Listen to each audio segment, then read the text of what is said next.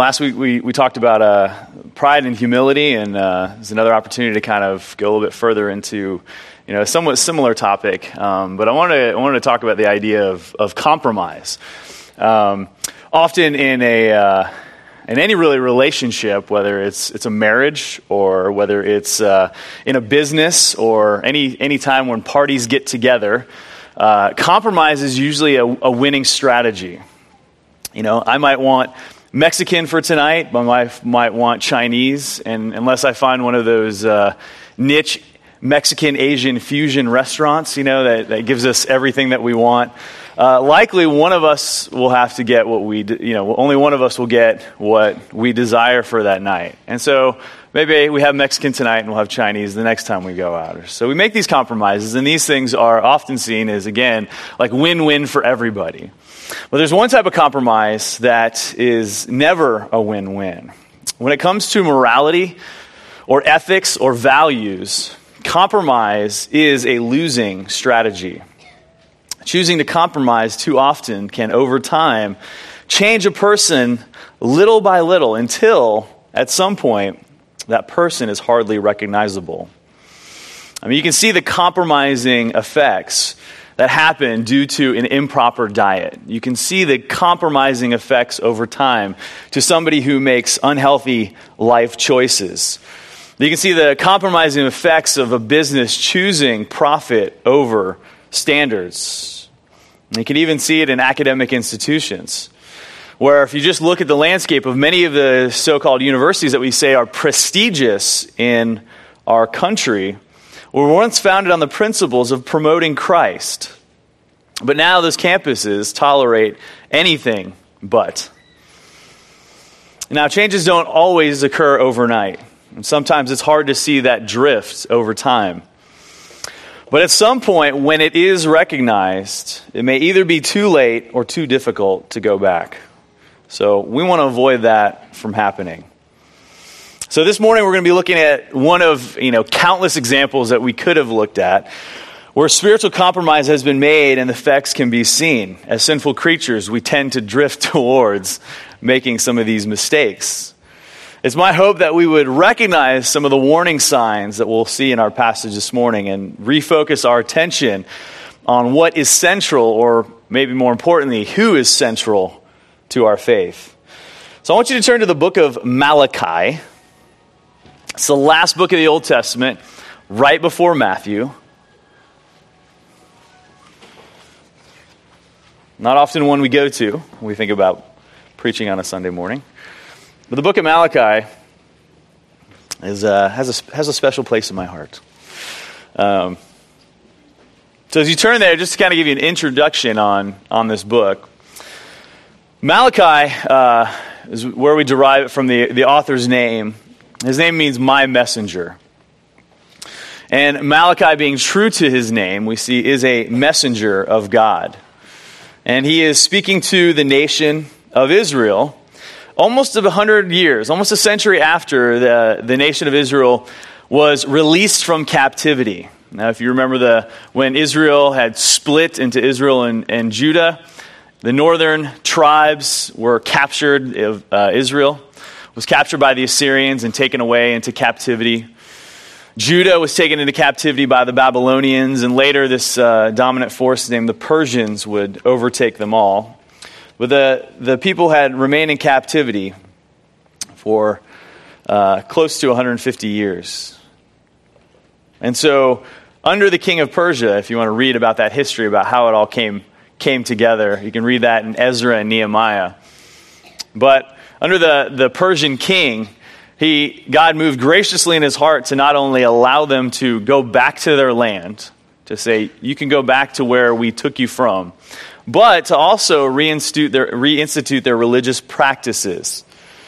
And not only did he allow them to go back, he even financed them to have the ability to rebuild not only their walls of their city, which would provide them protection, but also their temple as well, and provide protection even against neighboring threats who did not want the Israelites moving back. So this was a time of joy, a time of thankfulness that the Lord had worked miraculously to bring them back to be a chosen nation again. And we find ourselves about 100 years after that time, and complacency has stepped in. So time to bring on the prophet. So Malachi comes to warn the people of a spiritual decline and to get them to refocus their attention on what is important. They have strayed from the God that they love, and now they detest the things that he approves of. So the thing that I love about Malachi is that this is like the last time we see God speaking through a prophet, right up until the time of the birth of Jesus. God leaves his last message to the Israelites and then seems to go silent. The book ends with a warning, but also ends with a promise. But before we get to any of that, which we won't do that today, we're going to see that the prophet comes and speaks on behalf of God and says, listen, before we get to that warning and before I remind you of that promise, there's some things that you need to get in order in your house because you have strayed far from what God has desired. So we'll see the spiritual compromises that they made that caused them to get in the state that they were in. And we'll see God's response specifically to the spiritual leaders of the nation. He's talking to the priests here who have been confronted about compromising their positions. But there is hope for them. While God gives them some tough words, ultimately, he needs them to see that their actions do not honor him. And by not honoring God, their spiritual influence is compromised as well. So in our passage, we're going to see 5 ways to honor God. And in addition to seeing these 5 ways that you're to honor God, is that we will see 5 ways that not honoring him leads to spiritual compromise. So let's look at verse 6. As we kind of break down this passage, we're going to look at verses 6 through 14 this morning. And verse 6 says, a son honors his father. This is God speaking. A son honors his father, and a servant his master. If then I am a father, where is my honor? And if I am a master, where is my fear, says the Lord of hosts to you, O priests, who despise my name? But you say, how have we despised your name? So we're going to see here the first thing that we need to do is to honor God is to revere him. And honoring God is revering him. Well, the first 5 verses in the book of Malachi is really kind of God saying, Israel, I love you. Israel, I have protected you. And you can look at other nations and people who I have not chosen, who I have not loved, and you can see the destruction that has come upon them. But you, O Israel, you are different. And it is through you and my love for you that I'm going to do some marvelous things. And it is through my love to you that you are going to see that I am a marvelous God. And so it's a very positive message at the beginning. But it kind of reads like a Dear John letter, where you read like, I'm glad for our relationship and all the times we had. But you then sense that something is coming. And the something that's coming is in verse 6. And the rest of the book, almost towards the end, is God continually telling them, here are the things that have gone wrong with our relationship. And so he offers, first, some good words to remember the good times. But now we get to the tougher words. And he levels an accusation against them. And he begins with a simple statement. A son honors his father and a servant his master. And he makes these 2 kind of relational statements between, things that most of the people would have come to understand. And he said, a son honors his father and a son would honor his master. Well, no one would disagree with that. A son honors his father. That's a statement of fact, right? The intent is that a son should honor his father. And similarly, a servant honors his master. The intent, again, is that a servant should have honor for his master. And if these things don't happen, then a relationship is severed. And even worse, a dishonorable son could be stoned, and a dishonorable slave could be disposed of. But beyond the consequences, a lack of honor shows a lack of love. And God said that he loved him but he's not feeling that love back, and he's not seeing that love through their actions. And love in both these instances is shown as respect or honor. We spoke about honor last week. Honor is something that is due to someone who is above you, but as followers of Jesus, honor is not something that we seek for ourselves. But for God, God above all things is owed the honor that he deserves as our creator, as our sustainer, and the one who brought Israel out of captivity and gave them a place of their own, with a city of their own, and a temple of their own. And so God immediately shows a correlation. He says, if he is a father to Israel, which was understood by the people in this case, then where is his honor? The word for honor is kavod. It means glory. So where is the glory that God deserves? He is not just their father. He is not just their master, but he is more than that. And as such, these things are deserved of him and for him. And so he asks, if he is a master, which the people would, again, agreed that he is, then where is his fear? He wonders, where is the fear of the people? All right, the fear of God is putting God in his proper place. And complacency, when it sets in, over time, you just see there is no fear. There is no respect.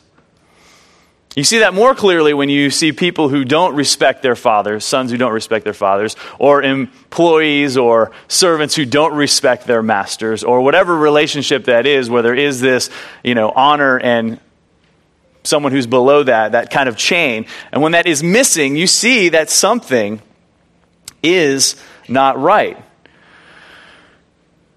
And that there is no fear. There is no fear of any consequence for their actions. And God is here to remind them that there should be. Too often men try to put God on a level playing ground. And sometimes we're used to doing it with our bosses. And sometimes we're used to doing it with our teachers. And sometimes we're used to doing it even with our fathers by calling them by their first name instead of by their title. And sometimes we fail to give honor and respect where honor and respect is due. But we always want to keep the lines clear. And J.I. Packer, in his book, Knowing God, has this kind of a longer quote, but I think he kind of captures this idea well. And he says, I think of the two pans of an old-fashioned pair of scales. If one goes up, the other goes down. Once upon a time, folks knew that God was great and that man, by comparison, was small. Each individual carried around a sense of his own smallness in the greatness of God's world. However, the scale pans are in a different relation today. Man has risen in his own estimation. He thinks of himself as great, grand, and marvelously resourceful. This means inevitably that our thoughts about God have shrunk. And God goes down in our estimation. He gets smaller. He also exists now only for our pleasure, our convenience, and our health, rather than we existing for his glory. Now, I am an old-fashioned Christian, and I believe that we exist for the glory of God. So the first thing I always want to do in any teaching of Christianity is to attempt to try and get those scale pans reversed. I want to try and show folks that God is the one of central importance.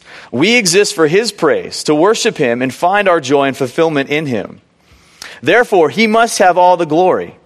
God is great, and he must be acknowledged as great. I think there's a tremendous difference between the view that God saves us and the idea that we save ourselves with God's help.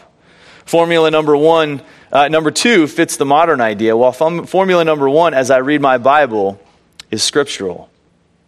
We do not see salvation straight until we recognize that from first to last, it is God's work. He didn't need to save us. He owed us nothing but damnation after we sinned. What he does, though, is to move in mercy. He sends us a Savior and his Holy Spirit into our hearts to bring us to faith in that Savior. Then he keeps us in that faith and brings us to his glory. It is his work from beginning to end. God saves sinners. It does, of course, put us down very low. It is that aspect of the gospel that presents the biggest challenges to the modern viewpoint. But we must not forget that it also sets God up very high. It reveals to us a God who is very great, very gracious, and very glorious. A God who is certainly worthy of our worship. Now, through the actions of the Israelites, we actually see the first slip into compromise is really not putting God in his proper place. But we can show honor to him by reverence and fear and respect to our God. Once you allow yourself not to fear God, not to honor him, to not give him glory, you are on that road to compromise. It often happens with rationalizations. I understand what God would want me to do, but, and we fill in our minds with some pragmatic reason while we might do the opposite. We feel like we need to exercise our right to engage in a certain activity because we have freedom to do so. We have freedom in our country. Shouldn't we have freedom in all other areas? Sometimes we feel like we can properly handle it, so we should be able to exercise whatever it is and just go ahead and do it. But before we choose to do anything, we should filter through our minds a couple questions. And these two questions should be, does doing this thing honor God? And does doing this thing harm God's reputation? Or similarly, we could ask, does it paint God in a positive light, or does it portray God in a negative light? So maybe at this point you're struggling to find the correlation between how does what I do affect God, or what people think of God. Well, in verse 6, God is concerned about his reputation. He repeats several times here, and he's repeated it in the past through other prophets, and at other times, that he is concerned about his name. So what is the significance, and why is God so concerned about his name? All right, is this self-centeredness? I mean, as harsh as that may sound, yes. Right? Our lives are to be God-centered and God-focused. And as a virtue, God is the only one who can claim this ability to be self-focused. So what does it mean for his name to be tarnished? Well, what is the importance of God's name?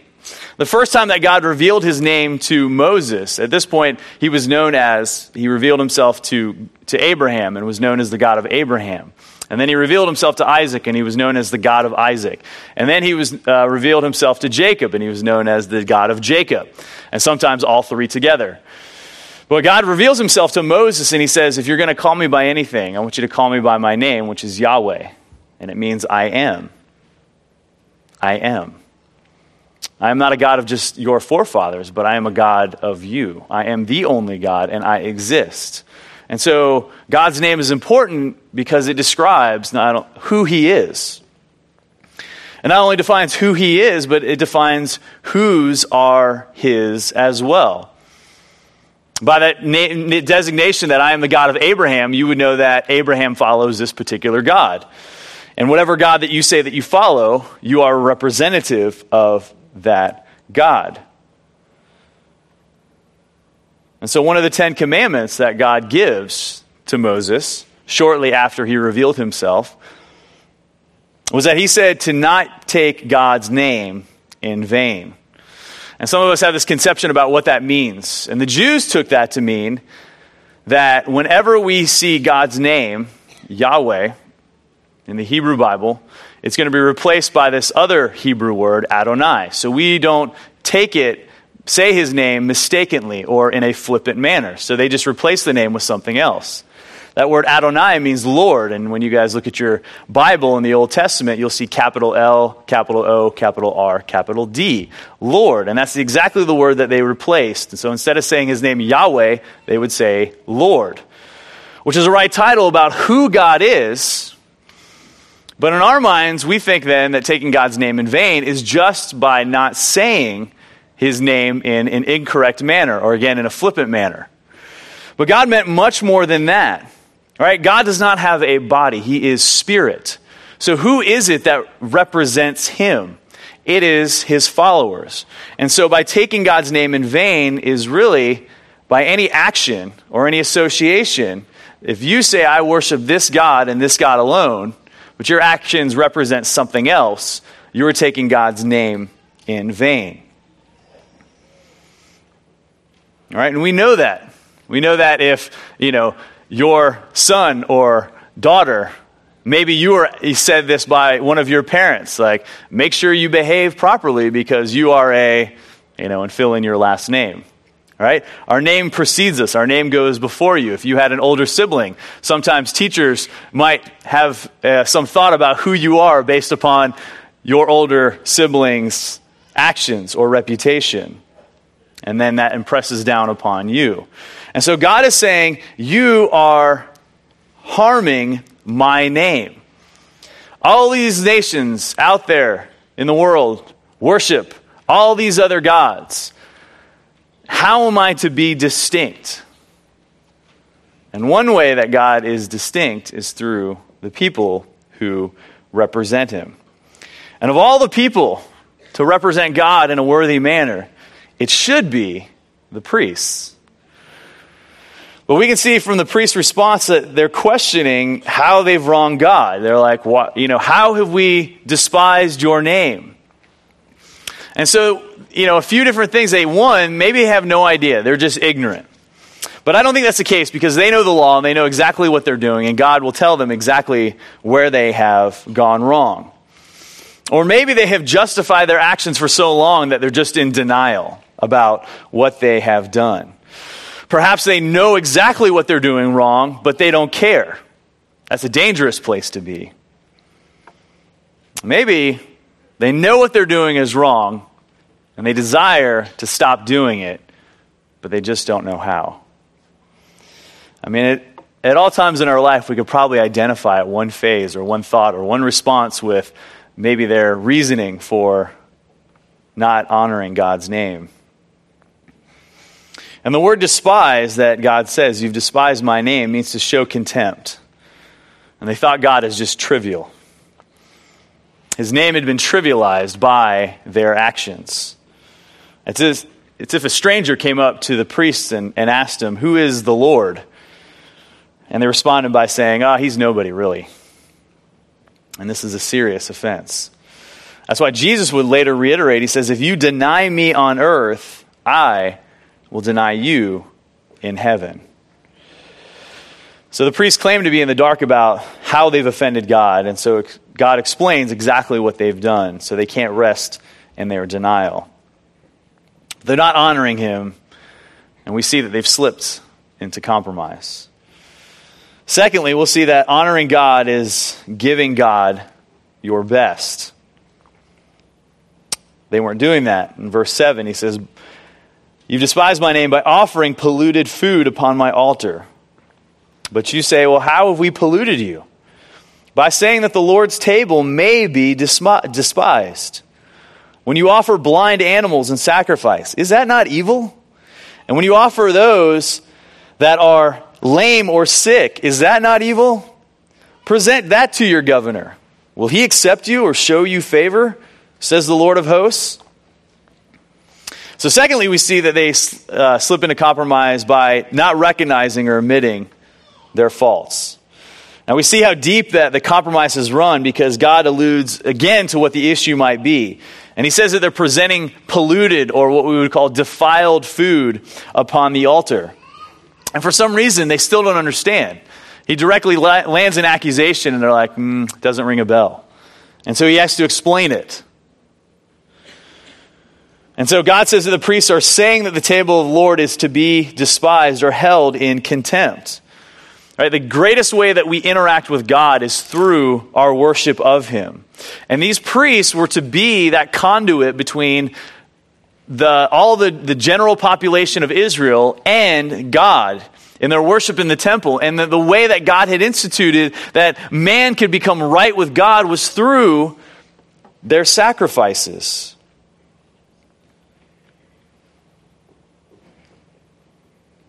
But they've made certain choices. right? And their actions have reviled God. And so there is always a choice to be made.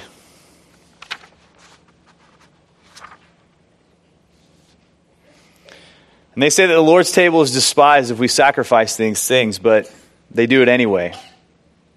And all the priests would have known that offering something unacceptable would result in bad consequences. They would have known that in their history, the very first sons of the first priest, Aaron, were actually consumed on the spot because they came and they brought the wrong type of offering to the Lord. And they paid the consequences of that. You can read that in Leviticus 10. But God explains in black and white terms what the problem is. They've not upheld the law, and they've not even considered God as worthy as their governor. All right, he says, give it to your governor. Give a lame animal to your governor. Give him a blind lamb. See how he would take it. All right, it betrays God in both the law and on principle. And there's a couple of verses that you can go to. In Deuteronomy 15:21, where he explicitly says what kind of offering they need to give. He says, but if it has any defect, such as lameness or blindness or any serious defect, you shall not sacrifice it to the Lord your God. And Leviticus 22 says the same thing. He says, for you to be accepted, it must be a male without defect from the cattle, the sheep, or the goats. Whatever has a defect, you shall not offer, for it will not be accepted for you. When a man offers a sacrifice of peace offerings to the Lord to fulfill a special vow, or for a freewill offering of the herd or the flock, it must be perfect to be accepted. There shall be no defect in it. That's pretty clear. Right there in the law, crystal clear. The priests would have known that. But they refused to yield to it. Right? And sometimes we have a tendency to do things contrary to Scripture. I mean, every once in a while, I find myself just acting irrationally, and sometimes doing something that I know for some reason is something that I shouldn't do. But probably more often, things kind of creep in slowly. What about offenses that occur out of neglect? Have you ever sacrificed something improper to God? Perhaps it is time or money. Have you ever rationalized not doing something? And we don't stop to answer, ask these questions to guilt us. We've all done these things. We've all cut corners. Our minds have wandered. But we need to look at these things squarely so we can turn back on course and find our right heading. I remember when my son was younger, we would have these times of devotion. And, we would be reading from the Bible a few years ago. And sometimes, he just kind of has that attitude. And I just remember at one point thinking, you could sit in front of a TV for an hour probably straight without blinking. But when the Bible is open for 5 minutes, it seems like this huge burden. And I just remember thinking that like we're coming before God. But as soon as that accusation entered my mind, I was just thinking, how many times has the Lord said the same thing about my actions, about my heart, about my responses? God is loving and kind, and he is compassionate. And he wants us to escape out of that rut. But it will take boldness to do so. And that leads us to our third point. We honor God by taking action. Verse 9 says, and now entreat the favor of God, that he may be gracious to us. With such a gift from your hand, will he show favor to any of you, says the Lord of hosts? Oh, that there were one among you who would shut the doors, that you might not kindle fire on my altar in vain. So the Lord, speaking through Malachi, he pleads with the priests to come back to him. Will you not entreat God's favor? Will you not come back to me? Please, Lord, bless us. We're sorry. Please forgive us. But the path that these priests are on are headed to destruction. And this echoes a similar response that God made in the past. And in Genesis 4, Cain and Abel brought an offering before the Lord, and he had regard for Abel's offering, but not Cain's. And Cain kind of got upset. He brought something that was despised to God, and God warned him. He said, Cain, if you bring me an offering that is acceptable, will you not find favor in my eyes? But he said, there's sin that's crouching at the door, and it's ready to consume you. And he didn't heed that warning. And we saw that he acted on those desires, and he let his desires of his heart capture him. And he chose to murder his brother. Right? There's always a choice that we make. There's never a too late with God, thankfully. Right? No one has ever sinned so much that God can't redeem him. No one has ever passed God's saving power. No liar, no tax cheat, no thief, no murderer, no child molester, no rapist. No one. Even a rotten priest is capable of receiving God's mercy. And as followers of Jesus, we have the opportunity to repent continuously throughout our lives when we have been disobedient. But the third slip into compromise is to reject the opportunity to repent. God says, will you not come back to me? And Malachi continues. He says, with such an offering on your part, will he show you any favor? Right? He's pleading with the priests. What do you think you're gaining by these sacrifices? He says, do you think that I have any love for it? You're disregarding my law. You're disregarding the whole purpose of the law was to set you apart from everyone else. You give the best to your God because your God deserves it. You are to be holy because you have been especially chosen. Perhaps some pastors today don't realize the specialness of their calling. And the one thing that a Levite could not own, being in the priestly class, was to have his own land. And for some reason, their desire in many men's hearts to own land, however you want to categorize that, whether it's to be financially secure or have a big platform, a large church, whatever it is, some want to be recognized. We know that this is pride. But the Levite wasn't to own land. He was to be cared for by the people and to serve the Lord fully. And in that service, God said, any of the sacrifices that were brought, that you were to eat a portion of them, which ends up making you think like how ridiculous for them to allow these offerings to be made. All right, there's a passage in 1 Samuel that talks about these two priests that demanded the best meat that the people brought because they wanted it for themselves. And that was wicked. But these guys have gotten to the state where they're not demanding the best meat, they're demanding like subpar meat. And so they're saying like, it's okay for God, and honestly, it's okay for myself. You can just kind of see like the complacency that has set in within them, right? They've gotten to the point where they just didn't care. But a man of God is not to be like that, right? We don't think about our own pleasure, but we think about the fact that God desires the very best. And this is not just limited to a pastor, right? Any man of God or any woman of God is not to be like that either.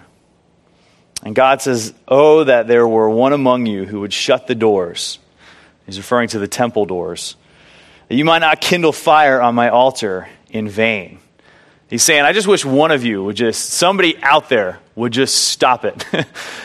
I mean, it's happening and we know it happens, but somebody has got to say like, listen, we can't let this go on. You may not be the one doing it, but you're not the one stopping it.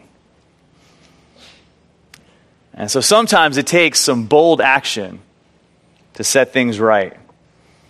Sometimes it takes bold action to recognize sin in somebody else's life and to come to them and say, listen, you're not giving God your best. Let me help you with that.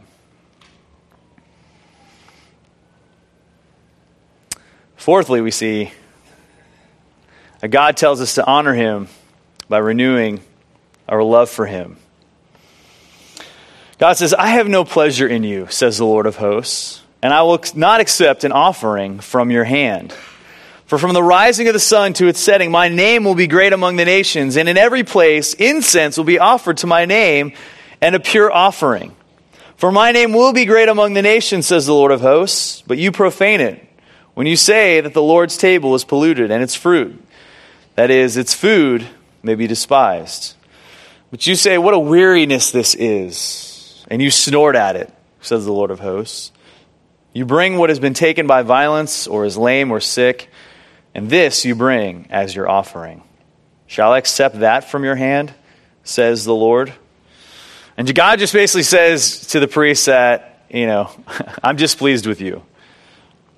He reminds them where they went wrong. And he adds why. And this is what they had forgotten. And so the fourth slip into compromise is now hating what you once loved. And so in a sense, if the Israelites had just stopped and thought about all the things that God had done, I mean, it's amazing, if you can get through, Genesis and Exodus and you get into Leviticus, and I know there's all those laws, and that's usually where people slow down and kind of going through the Bible book by book. But if you read Leviticus and you read Numbers and you read Deuteronomy, but specifically like Leviticus and Numbers, you have kind of God's standard about, how I'm giving you an opportunity for you to interact with me. All right, and all throughout kind of history and through those first 5 books of the Bible, he kind of lays out how he wants man to relate to him, how they can have an opportunity for sinful man to get right with God. And God just continuously through those books does so many miraculous things. And they just forget that, right? I mean, right after God parts the Red Sea, which is right after he, did 10 plagues in Exodus. The people grumble and complain, and so he gives them food, and then they grumble and complain that they're thirsty, and so he gives them water. And then they grumble and complain later on that they have the same food, and are we going to eat that again? And so then he gives them something different. And then at some point, they say, well, why does Aaron need to be the only priest? Why can't we be priests too? And so these people decide to offer something to God, and God rebukes them for it. But all throughout, they decide to turn back to Egypt, and they want to go back into slavery and captivity. And all through through those 2 books, Leviticus and Numbers, you see the heart of the people just turn away from God. And the amazing, or I don't know if it's amazing, but maybe the ridiculous thing about it is that their camp was situated in such a way that right in the center of that camp was their tabernacle. And right in their tabernacle was a cloud of God's presence. And at night, during the day it was a cloud, and at night it was this fire. And they could see God. Yet they turned their back on him. And so God just says, remember how I kept with you, and I saved you, and I helped you, brought you into the promised land, and I made you victorious after this people. And, I allowed you to come back from the captivity, and I gave you your city back, and I allowed you to rebuild the temple, and I'm here again with you. And they've just forgotten that. In their short history, they've gone back to doing what they wanted to do. And we can see that, in our own lives. Again, as much as I want to look at them and say, how could they do that? God was in their midst. I mean, it's the same thing, right? Jesus was given to us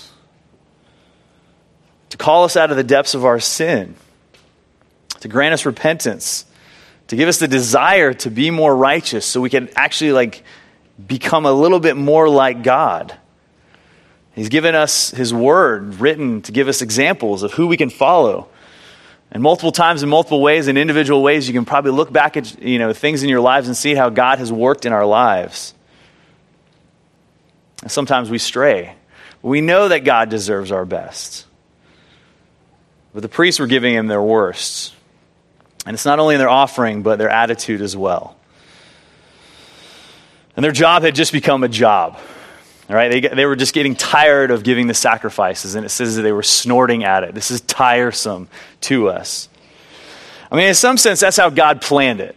I mean, for one person to be made right with God, they needed to have a sacrifice. And so when you have lots of people, you have lots of sacrifices. And in their duty and in all the things that they need to do, In God's law, it was sacrifice after sacrifice after sacrifice. Till some point they felt, is there going to be some other way? And God had said, yes, there is a Messiah that I'm going to send you. But for now, this is the way that I want you to be right with me. And so I know it was not easy work for them. I have a friend who he sells conveyor belts or parts for conveyor belt systems. And he's always got these interesting stories. And one of the stories is that this is in Texas. And one of the stories of like some of the places he's gone to is that they have conveyor belts in these slaughterhouses. And so he's got all these interesting things that he talks about and these stories that he talks about. But one of the things is that he just said that a lot of times the people in the slaughterhouse, you just have these kind of like glazed and numb look on their eyes, just as they're like killing one animal after another. And it's just, they've got these sharp knives and often they cut themselves on accident and things like that. It's just kind of a very harsh, but he said there's just kind of this numbness. And so I feel like for us, I mean, when we think about this, we think about, is there anything in our hearts and anything in our lives that we become like spiritually numb to? And can we identify at all with where the priests were headed and turn away? Because in Malachi, he lists a bunch of offenses, and that's the rest of the book is kind of what he's going to go through. I mean, not only the priests offering deficient meat, but he's going to talk about how the Israelites are getting married to unbelievers in chapter 2. And then praying to God while sinning right at the same time, and he just points out that hypocrisy. He points out the fact that they're not giving fully the offerings that they were supposed to give to God, and that many have just lost faith in God. And so you can kind of see how that's playing out amongst not only the priestly class, but the people as well. All right, sometimes it's easy to walk into another person's house and see like the things that need to be fixed or repaired, but it's harder for our own selves, just because sometimes we've dealt with it for so long, we either tell ourselves we'll get around to it, or we just don't even recognize it. And so, but God doesn't want that with our faith. Right? He loves you. And he wants you to love him too. And so sometimes we just need to renew that love for God. Right? We shouldn't tire of worship, but renew that desire to commune with our Lord that we get to do not only corporately, but individually as many times as you want. And so one way we do that is the final thing that he says, is kind of to open up the lines of communication. So honoring God is being transparent with him. We see that in verse 14. He said, "Cursed be the cheat who has a male in his flock, and he vows it, and yet sacrifices to the Lord what is blemished. For I am a great king, says the Lord of hosts, and my name will be feared among the nations." So he makes it clear that that bringing in a bad sacrifice is failing to give God his due. But it's even worse to do a bait and switch, right? To say we're offering one thing and then to give something else. Like that's just shameful. To say like, oh yeah, that one over there, that perfect unblemished lamb, that's for God. And then what do you bring in on the day of sacrifice? You don't bring what you promised. You bring something else. God was pretty clear about the fact that when you make a vow, it was something that you need to uphold. In two different places in Deuteronomy 23:21, he says, "When you make a vow to the Lord your God, you shall not delay to pay it, for it would be a sin to you, and the Lord your God will surely require it of you. However, if you refrain from vowing, it would not be sin in you. You shall be careful to perform what goes out from your lips, just as you have voluntarily vowed to the Lord your God what you have promised." So he's almost saying, if you vow, you do it. It's better sometimes, he said it's not sin though if you just don't make a vow. But sometimes we want to do that for particular reasons. Ecclesiastes 5 says, "When you make a vow to God, do not be late in paying for it, for he takes no delight in fools. Pay what you vow. It is better that you should not vow than that you should vow and not pay." So the final slip into compromise is thinking you're spiritually great when you're not. That's just spiritual blindness. Because that ends up being the thing of making a vow, like this is all the things that I'm going to do for God. But deep down, you have no intent in doing it. And that's the place where they're at. And we know what that's called. We call that hypocrisy. And it's a mask that we put on for the sake of others. But we don't need to pretend with God. All right? We should never be in a place where we think that we are hiding our sin from God. right? That's ridiculous because nothing is hidden from God. And John in 1 John chapter 1 kind of describes that tension. He says, if we say we have no sin, we deceive ourselves, and the truth is not in us, right? Essentially, he's saying we all sin, and that's a fact, so own up to it. And why should we own up to it? Well, he follows that in verse 9. He says, if we confess our sins, he is faithful and just to forgive us our sins and to cleanse us from all unrighteousness. Right? There is a cleansing effect of acknowledging our sin and confessing it. Right? He forgives no matter what it is.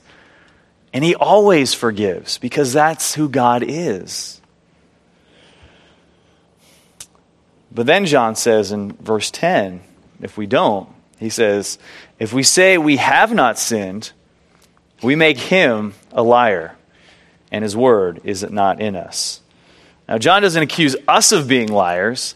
He accuses us of making God a liar. Because there's only one God, and if we pretend that we're perfect and that we have no flaws or faults, we're taking the place of God. And if we say that we are a follower of God, right, we carry his name. And John is just repeating the same thing that we see in Malachi, that we're taking his name in vain, that we have despised his name if we say that we haven't sinned. So, as we close, it's just important to just take stock of our lives and just see how we're doing. All right? Sometimes we get in a spiritual rut.